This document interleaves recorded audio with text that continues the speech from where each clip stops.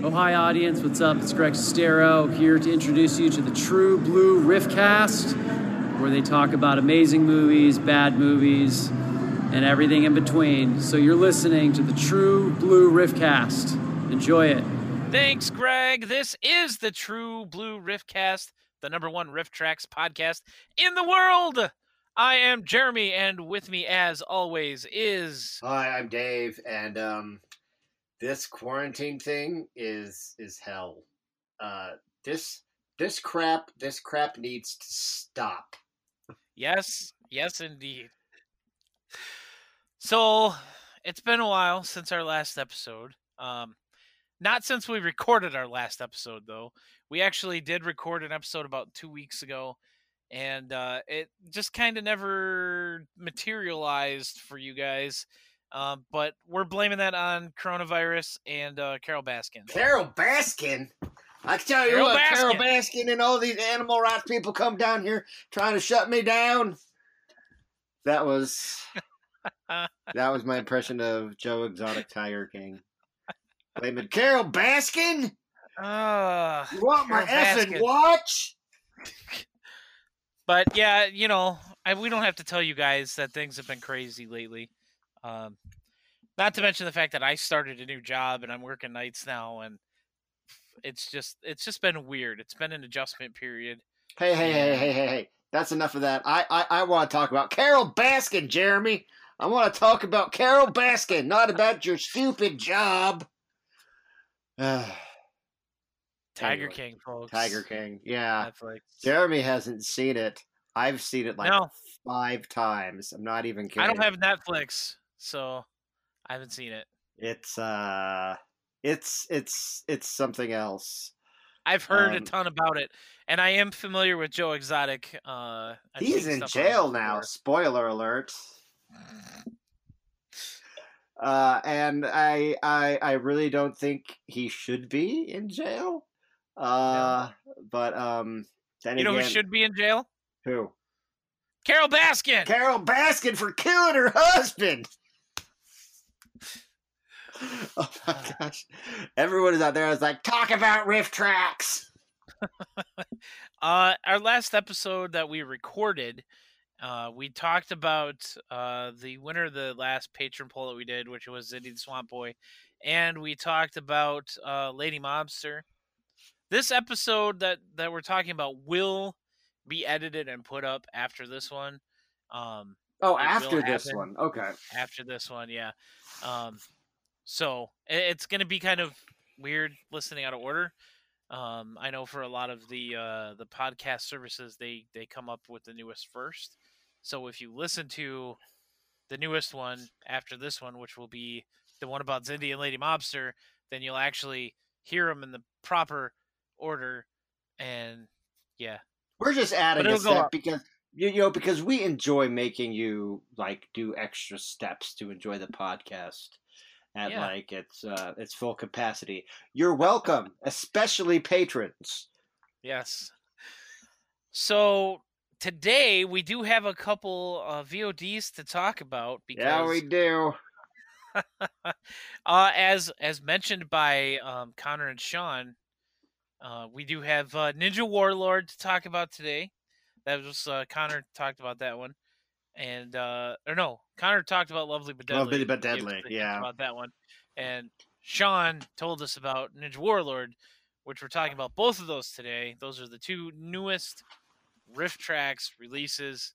And you know what? Since we don't really have a weekend box office, I was about to say, let's talk about the weekend box office. What weekend box office, Dave? Oh, right. I mean, it's against the law to go outside. In most states, anyway. Yeah.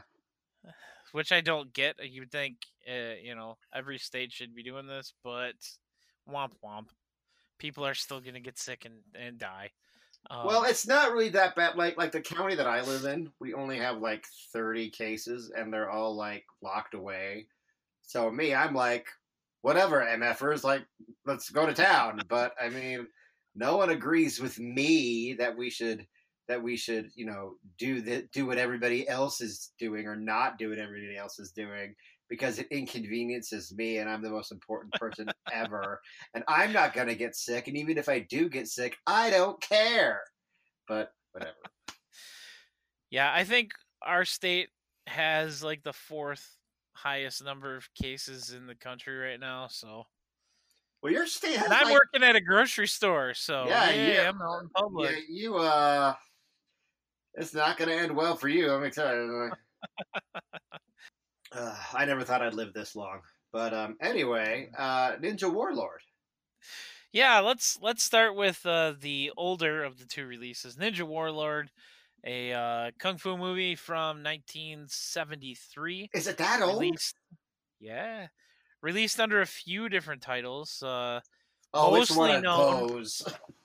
Yeah, The Rage of the Wind was like the main release from it, I think.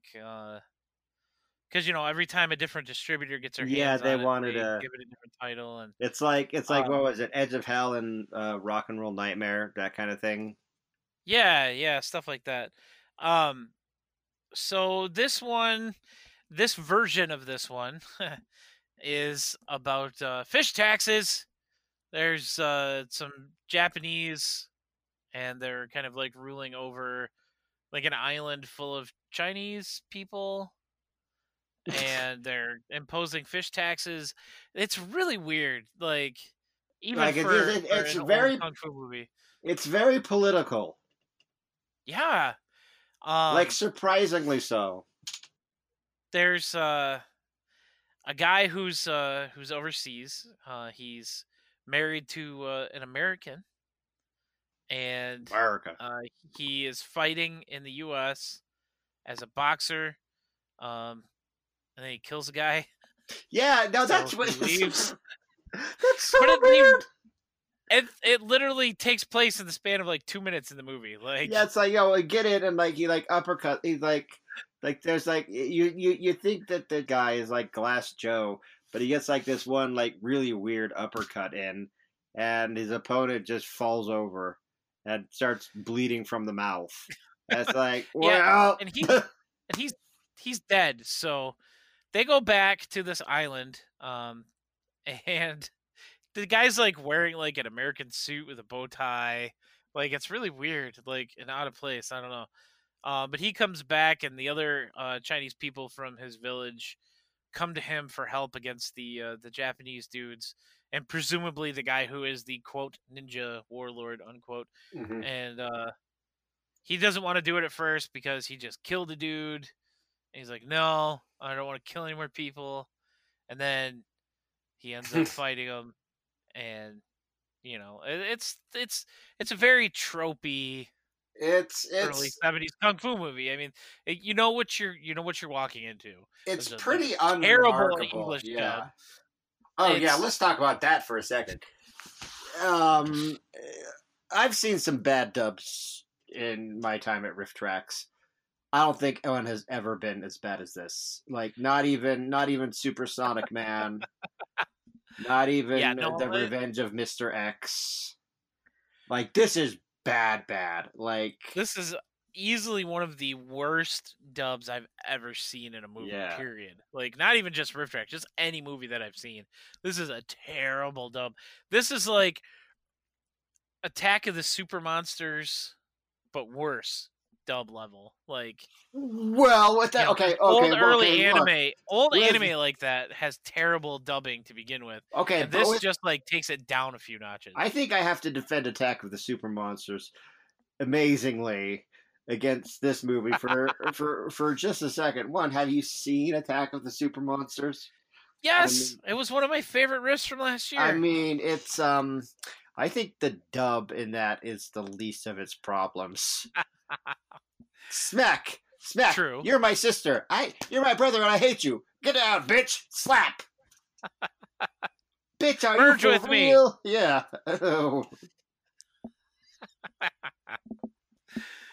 But yeah, Ninja Warlord. It's definitely a thing. It's short. I mean, it was 68 minutes long. Yeah, that's its saving grace. Is that I think if it would have been longer, I think I would have had a hard time making it. It would have through been even like, with yeah, the no, I riffs. would have noped out after a while if it had been any longer. And here's the thing. It's like, it's probably like the most unremarkable, and I know I said this about Flight. Welcome back from the edit, everybody. Hijack Flight 285 was the name of the movie that I was referencing. I said that movie was the most unremarkable movie that RiffTrax has ever done. This is similar in that it's the most unremarkable martial arts movie, especially a foreign martial arts movie that RiffTrax has ever done. They've all had lots of personality, like Robo Vampire, Death Promise, Samurai Cop, to a lesser extent, Miami Connection, Honor and Glory. Yeah, Honor and Glory, Fists of Fury, No Retreat, No Surrender. We got Gymkata coming up, as well as Mortal Kombat, which is kind of a martial arts movie. I guess you could say it's that. It's really more of an action movie. So the punchy, kicky martial arts movies are definitely a thing in RiffTrax, but they all have they have this, like, each movie, you're not going to confuse it with anything else. Like, you know, it's you know what you're actually, you don't know what you're getting into when you come back out of it, and you're like, oh wow, that was something. I think Roller Gator tries to be a martial arts movie, but it fails. With this, there's martial arts in it, and it's just flat and nothing. I mean, it's one of the most boring kung fu movies I've ever seen. Yeah, it's like, I think it's like the exact opposite of Death Promise. As far as like 70s martial arts movies go. Yeah. Ninja Warlord. And the other interesting thing to note about this movie is the soundtrack. At first, when I was watching it, I thought that they were just using sound-alike tracks for what they had. Some of the stuff sounded like it might have been Pink Floyd. Some of the stuff sounded like it might have been Isaac Hayes' Shaft soundtrack. And it was actually the Shaft soundtrack and what? One of These Days by Pink Floyd. Did they license that? Probably not. Oh wow, so that's gonna be a copyright strike. No, I think they probably used a short enough clip of it, more than like less than 9 seconds, so like the copyright whatever robots it is, don't pick up on because it. It did seem like it kind of went for a little bit and then stopped, and then it went for a little bit and then it stopped. So I guess that makes sense. Just 9 seconds, and it's like they like the letter of the law. Like, man, they were right on that. Like they had their lawyers right there. Yeah, it. So that was kind of interesting. That was probably the most interesting thing about that movie, though. Honestly, the soundtrack, and it's bad when the soundtrack's the best part of the film. Just look at Batman Forever. But wow, throwing shade at Batman Forever for literally no reason. Wow. But that's okay. I never do that. I don't think we really have enough anything else to talk about for Ninja Warlord. No, because it pretty much covers it. It's a boring pile of crap. Yeah, there's some really good riffs in there. Oh yeah. A lot of good throwbacks in there. And it's short enough. It's like I said, barely over an hour. It's tolerable. It's worth tolerable. Your $10 to hang out with Mike, Kevin, and Bill while watching a really bad and boring kung fu movie. Yeah, and most people are probably gonna be able to watch it easier than they can watch stuff like Roller Gator. So, yeah, unfortunately, I wish I could force more people to watch Roller Gator, especially my enemies. But they gotta watch it vanilla, not Riff. They gotta watch not Rift. Dude, I'm not gonna watch that on Rift. Are you kidding me? No way. Forget that. That's what I said. Your enemies. Oh yeah, my enemies. Let's go on to the newest RiffTrax release. Now this one is delightful. Oh my gosh. Lovely but Deadly. From I believe 1981 was released last Friday. And holy cow, this movie was a ride. Let me tell you. It's like, okay, so we had like, okay, what was the name of that movie a couple weeks ago? The girl guy from Velvet Harlem, Smooth? Velvet Smooth. Yeah. This is kind of a continuation, a little bit of a lot of those themes, only way dumber, if you can believe it. Where to start? I mean, this is like let's start at the beginning. This movie is listed, I think, as a action comedy drama, I think is what it said. Yeah. But the movie starts off with a scene that you really don't know. I mean, you know what's going on in the scene, but you have no idea how it's going to relate to anything else in the movie, especially when it goes to the next scene and it is seemingly unrelated to what we started with. So we start off with these people on the beach. Yeah, they're looking like they just found Laura Palmer. Yeah.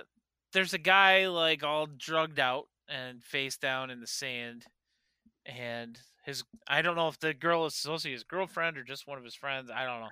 But she runs over to him and she's like, "What's wrong with you? You know, you're pathetic." And he's like eating sand and like banging his head on a rock. His name was Arthur, right? Yeah. And I don't know. I think it was Arthur. I didn't commit that to memory. I watched it like 2 hours ago. I don't remember that guy's name. He was all drugged out, and you know, the other teens. Okay. We have to. They were all in their early 20s at least. No, at least, and at least the lead is at least 27. Yeah, but she's in high school. And she's the older. The guy looked older than her. I don't know. There's a really good riff at this beginning scene though. When the guy's sitting there and he's got a face full of sand, and the girl's yelling at him. One of the guys, it was either Kevin or Bill, I don't remember. Said that it was like BDSM for Anakin Skywalker. Yeah. Oh yeah, because he was down in the sand. That's great. Ooh. Yeah. That was the first of many like riffs that they did that were actually like, oh my god, like did they actually just say that? Mm-hmm. There were a couple of those. Then the guy like goes out into the ocean. He says he's gonna catch a tuna fish, and that's it. He like goes under the water. A couple guys are around to save him, and then we get the opening credits for the movie, which is like a high school dance.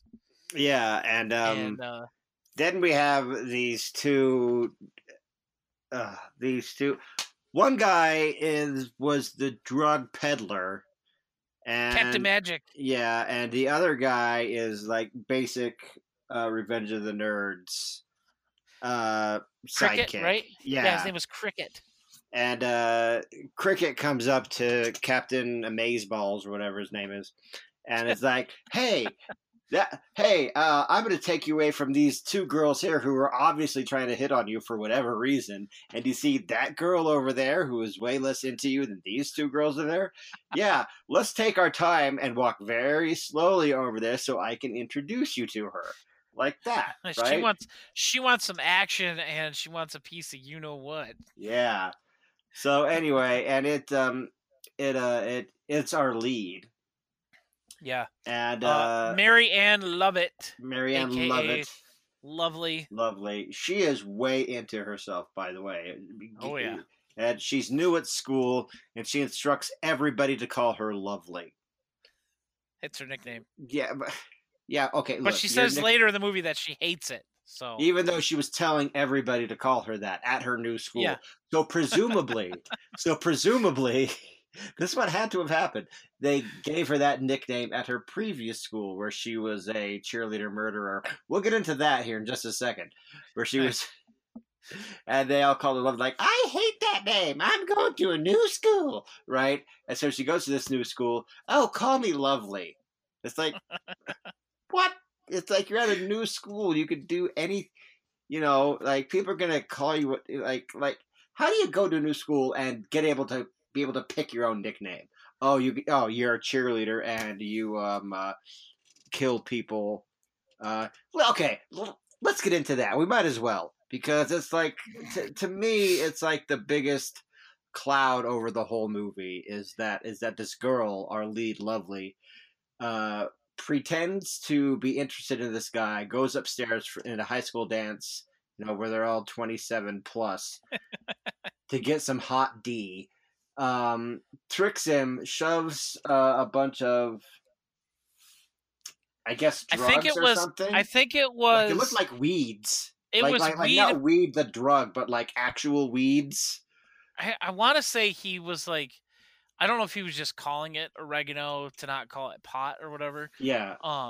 But then he's like, and then you soak it in either like PCP or acid or something. He says, and he's like, and then you sell it to the kids, and yeah. So he's got like a whole jar of it, and she grabs him and shoves it in his mouth, down his throat, and then does that. That thing, and they even say, "Be like." Oh, we like my first thought was when she was rubbing his neck, like, why is she rubbing his neck like she's forcing her dog to take its medicine?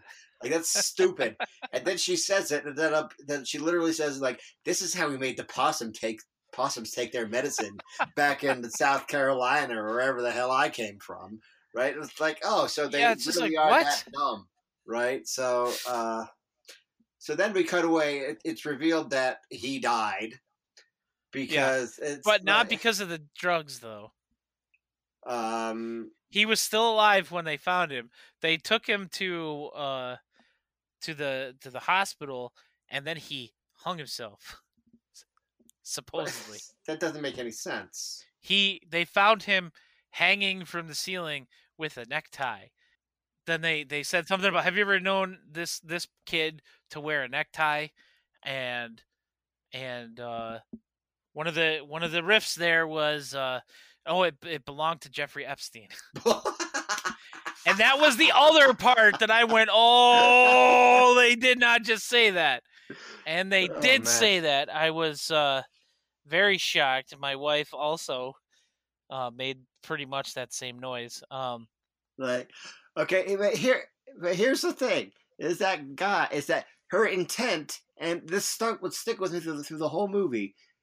Her intent was clearly to murder this man. Oh yeah, she wanted him dead. Yeah, and so, because he sold the drugs to her kid brother Arthur, the guy who drowned himself in the first scene. Yeah, and that's like 20 minutes later when we learned that's what was going on. Like her kid brother Arthur. Yeah. So that means he had to have been in like junior high. Yeah, because Dad and Mom sent him out to live with their Aunt May after Dad hurt himself at the logging mill or something.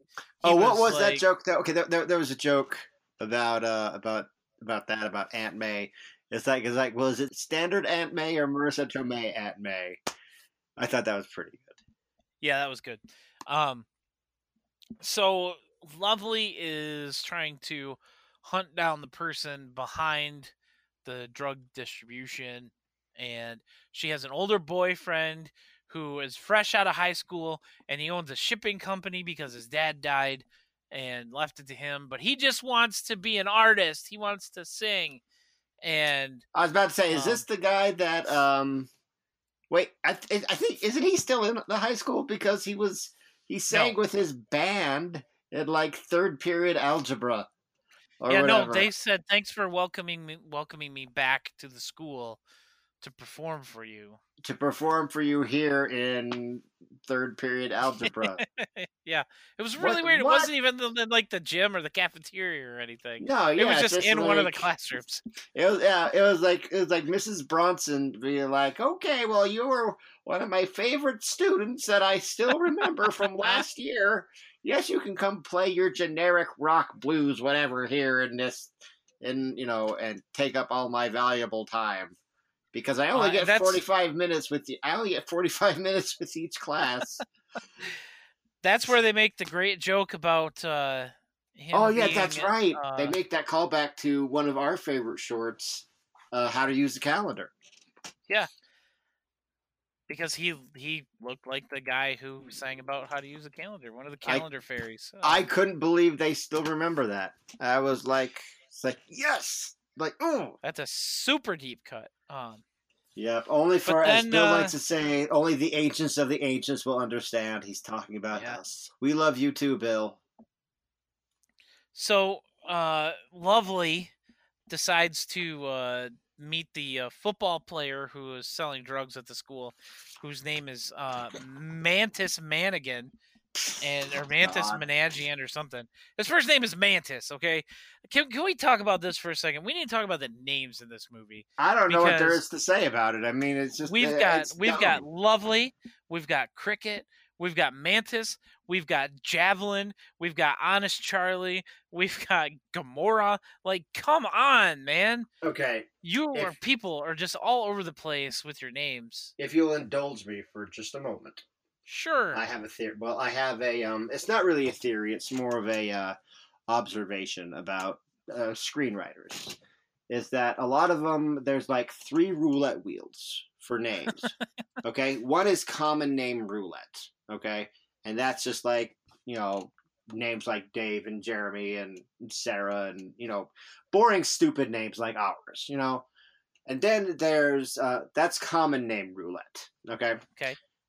Then there's stupid name roulette, which is the kinds of names that people in real life rarely have. Like Sebastian and Piper and, crap like that.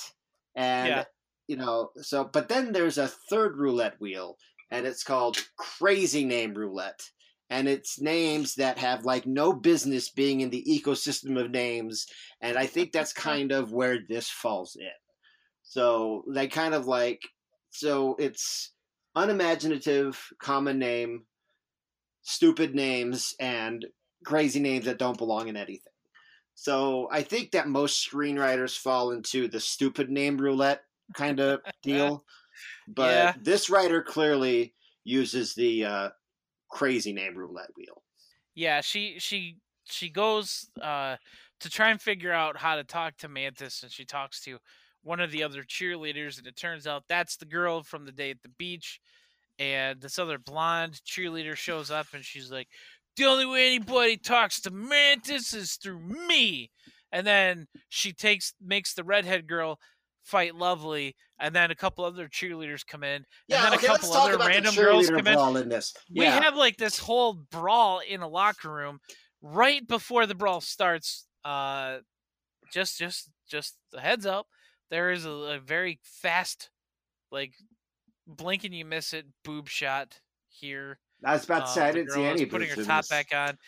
There was also in the very first scene at the beach, one of the girls was topless. They only show that for like a split second, so it's, you don't really have to worry about that too much. Well, thank you, Mr. Skin. I would never have even noticed that unless you. There is also a scene, I don't know, roughly around the middle of the movie, with Lovely and her shipping magnate boyfriend in a hot tub.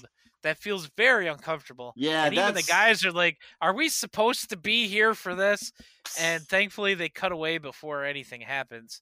But it's very uncomfortable. Anyway, we have this brawl. Like, it is an all out like riot in this locker room. There's all these girls just keep coming in out of nowhere and just jumping in the fight. But okay, but it seems like only about half of them are cheerleaders. Yeah, but it turns out that they were all cheerleaders. It turns out because the cheerleader coach, Ed, who also runs that, like their cheerleading karate dojo coach, Zebra Woman. Also, yeah, she comes in to be like, if I see anybody else fighting for the rest of the semester, every one of you people will be off the squad, and there'll be no cheerleaders left. Right? And that's supposed to be like the big deterrent, to be like, they don't get to go out in front of the student body and get ignored and make jackasses out of themselves. So but that's a big thing for girls, being a cheerleader. I get it, but the rest of the school, especially back spoiler alert, especially back in 1981, guess what? The rest of the school didn't care about you. But no. So she meets up with Mantis, and she gets invited to this party, And it turns out that the two people there, Honest Charlie and then some other idiot, they're like the two main people behind the whole drug thing. And the mean cheerleader's there, and she dumps a little bit of creamed herring on Lovely's on her heel, shoes. Yeah, on her shoes. and like everybody laughs like it's the funniest thing in the world. And then and she's like, "You're not gonna do that to my shoes." And then Lovely tricks the girl into sitting down into a bowl full of caviar, and then we get a food fight. And then we see of course all of their underwears. It's like so many crotch shots that it's just like, no.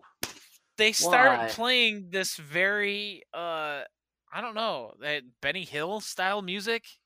Like, it's really out of place music for what's going on. Because it's not just this goofy, they're fighting. Like, they're throwing each other through glass shelves and all this stuff. But they're playing this, like, goofy Benny Hill music, like, behind it. It was a very confused scene, I think, in this movie. The owner of the house, the really uptight guy, comes in and the party's over, everybody out. And I'm not sure exactly what that voice was, but that's what you're getting. And so they kick her out. She goes back with Honest Charlie, like, to his house. Oh no! Okay, yeah. He gets a little handsy, and okay. Let's talk about this for just a second. Honest Charlie. First of all, every time I see him, and he like just his face, and every time he opened his mouth, it seemed like he was channeling somehow from 1981. He was channeling Kevin Spacey in House of Cards. Like he really seemed it like was Frank very much Underwood. that voice. Yeah. Like, but his face. Go back and look. Being like, he shouldn't try to spend this kind of money on me. Like, okay, well, be like, all you girls out there, all you think I'm all the same. Just like, I'm not only interested in sex, right? And then like fight, like, but then like. Less than 2 minutes later, he's trying to pour himself onto her. It's like, like, look, be like, I'm a 30-year-old in high school. This is so inappropriate, right? Yeah. But so she beats him up a little bit, and then his two bodyguards, Judd Ullman, the guy who was in Bounty Tracker just a little while ago. Oh, was he? I've completely forgotten everything about Bounty Tracker. He was in Pee-wee's Big Adventure. He was the guy who escaped from jail in that movie that Pee-wee was helping. And then we got this movie's version of Mongo, I think, from Blazing Saddles. That's what the character reminded me of. Gamora, big and dumb. And, stupid name roulette. Right. Yeah. This dude, I kid you not, he grabs a whole grapefruit in the movie and just starts eating it. I've eaten grapefruit before. Like he's biting through the peel and like just eating it all. Yeah, and what was it that Mike called it in their wholesale wire spool and grapefruit warehouse? It was a grapefruit and like spools of carpet remnant. Yeah, warehouse. Yeah, oh, it was. And then there's that chase. So she gets captured and she gets stuck in a warehouse. Okay, and she kind of escapes, and then they catch her, and then the guy goes to get her boyfriend. Can we talk about how she escapes? Like, which time? Okay. Well, she's tied up, right? And I guess like the ropes are like down towards like her nether area. It's around her waist? Yeah. So something like that. And I guess it's Gamora because he's an idiot. They're gonna kill her, and she's like, I could use one more thrill before I die. And so Gamora takes her and off into a different area of the warehouse, and she's like, I could do more if my hands were untied. And so he goes down like forgive me, he goes down like he's about to perform cunnilingus on her, and comes back up with the ropes in his mouth. Okay, like oh hey baby. Was he making those slurping sounds, or was that one of the guys riffing it? I think it might have been in the movie. Like, I don't think. Look, I just like I wouldn't hold it against them if they did because it's kind of funny, but I don't think. I think Mike Nelson would have put a stop to that. No, guys, we are not making that joke. We are not making a Cuddlingus joke here on Riff Tracks. His head goes down out of frame, and you hear like the slurping, and you're just like, what is going on? And he comes up with the rope in his mouth, like he was eating spaghetti or something. It was it's very disturbing. But this, and then she punches him and she runs away. But this is after they bring her boyfriend. The guy goes to get her boyfriend, not Honest Charlie, but the other guy. I don't remember his name. And he's like, well, let's spin the wheel and let's give him a name. Yeah. Let's spin the wheel and give him a name. His name is Ravioli. Let's go. I think it might have been Warren. I think it was Warren. I'm looking at the cast list here. I think it was Warren. Okay. I don't know. I don't remember. It doesn't matter. It's not important.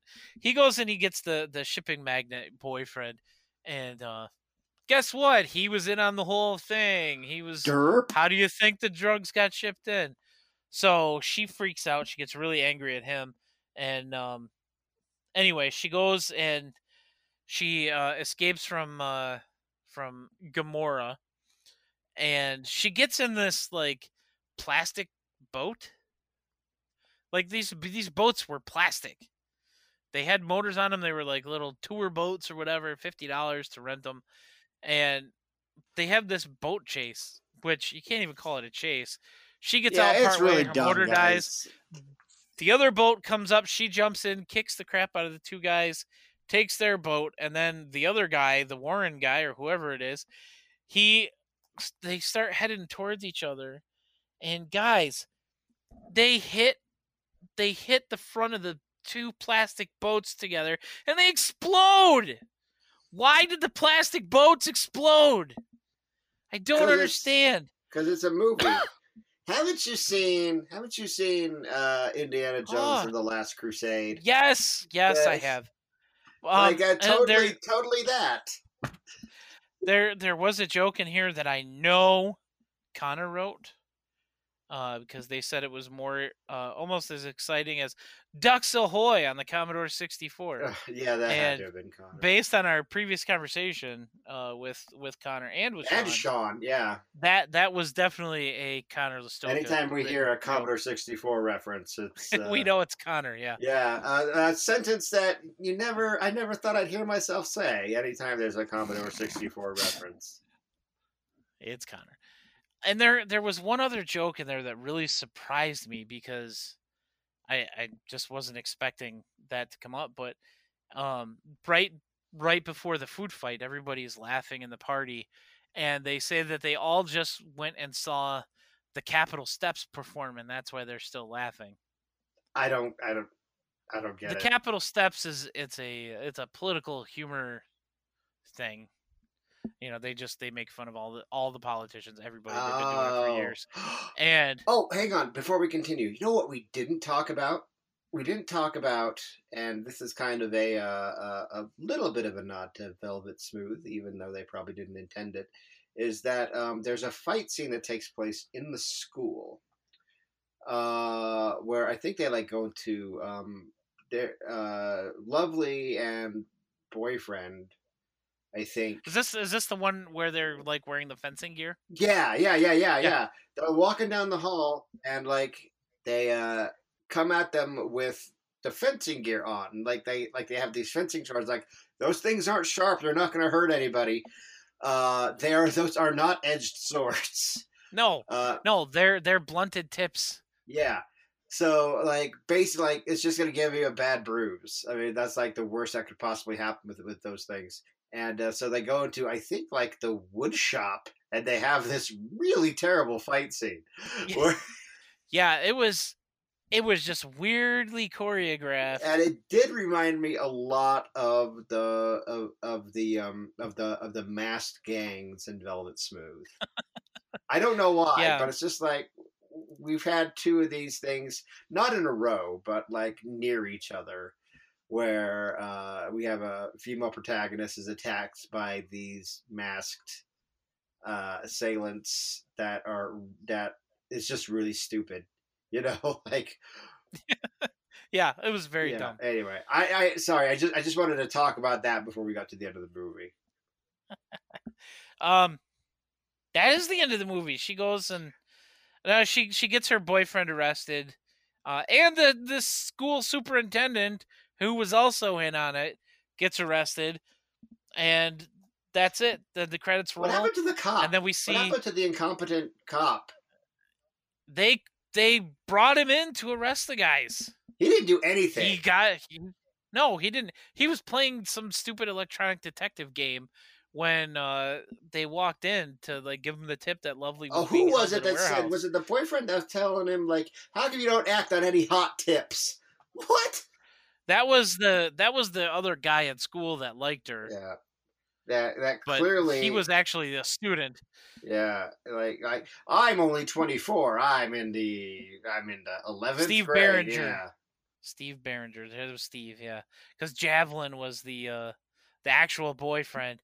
Oh my God, these names. But anyway, they did one of my favorite things with this movie, and they kept riffing over the albeit short credits, but they went through the whole thing. Yeah. I love it when they Gamora do that, because he woke up. Gamora came to on a beach after the boat exploded that he was in, and Kevin was scared because you assured me that Gamora was dead. You told me he was dead. You remember how you held me and told me it would be fine? Well, it's not fine. And they were like going to Panera to get grain bowls or something. But yeah, that's pretty good. I do like it when they do that too. Yeah, but that's Lovely but Deadly. Do you think that's the best one of 2020 so far? Yes. I'm not even going to hesitate on that one. That is by far my favorite. I mean, it's Velvet Smooth was my favorite. Yeah, Velvet Smooth is excellent. And this one is just above Velvet Smooth, I think. Now there is one other thing that I want to talk about real quick with this movie before I actually forget. I have it written down on paper right in front of me, and I still almost forgot. On paper. And the only reason, yes, on paper with a pencil. The only reason I'm bringing this up is because for the preview for Lovely but Deadly, one of the scenes in there, a boom mic drops into frame, and Bill says, "Boom mic, take a drink." And so I knew from that point that the whole movie was going to be filled with the boom mic coming into frame. I did discuss this with my wife a little bit because she was watching it with me, and she was helping me keep track of it. So we got 11. We got 11. Yeah, 11 boom mic shots in this movie, and a movie that's 98 minutes long. I guess that's a lot. I don't make a lot of movies. As I mentioned prior to talking about Ninja Warlord and Lovely but Deadly, we did already record an episode where we talked about Zindy the Swamp Boy. Yes, and that episode will be coming out shortly after this one, at least a couple days after this episode. In the next previous episode. Yes. So we decided, and you'll hear us talking about it after talking about Zindy the Swamp Boy, that our next patron poll was going to be a clean slate.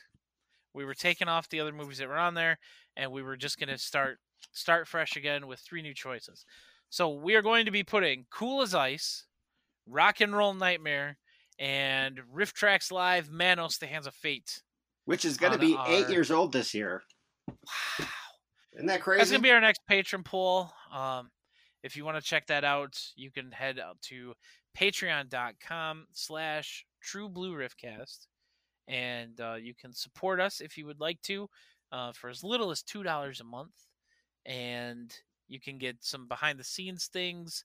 You can get some bloopers, some goofy ringtones or notification sounds, usually of things that Dave says or does that I take out of context just because they sound funny, and previews of what's coming up in other episodes and stuff like that. And I don't think we had any of those this episode. I don't think I said anything wildly inappropriate. Not yet. There's still time. There's still time. We're still recording. Yeah, so, I mean, we'll see. We'll see where we go from here. Patreon.com/TrueBlueRiffcast. Help keep us ad-free. I don't know. I think that's what people say. Yeah. We'll shill our own stuff. Ads. That's right. Yeah, because we're popular enough to. Yes, it's not like it. It's not like this podcast is already not an hour-long advertisement for Riff Tracks to begin with.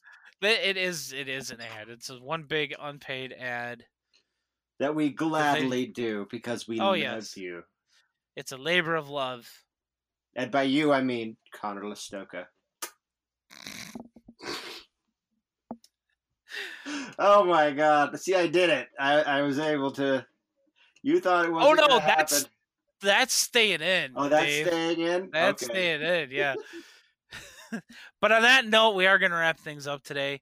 I am Jeremy. You can send me emails, jeremy@trueblueriffcast.com. You can follow me on Twitter @PBandAwesome, or you can follow the podcast on Twitter @TBRiffcast. And I'm Dave Chadwick, a.k.a. Sugar Ray Dodge. Check me out on the web at sugarraydodge.com. Send me emails at sugarraydodge@gmail.com. Check me out on all the social medias at Sugar Ray Dodge. And we will see you guys next time right here on the True Blue Riffcast. Carol Baskin?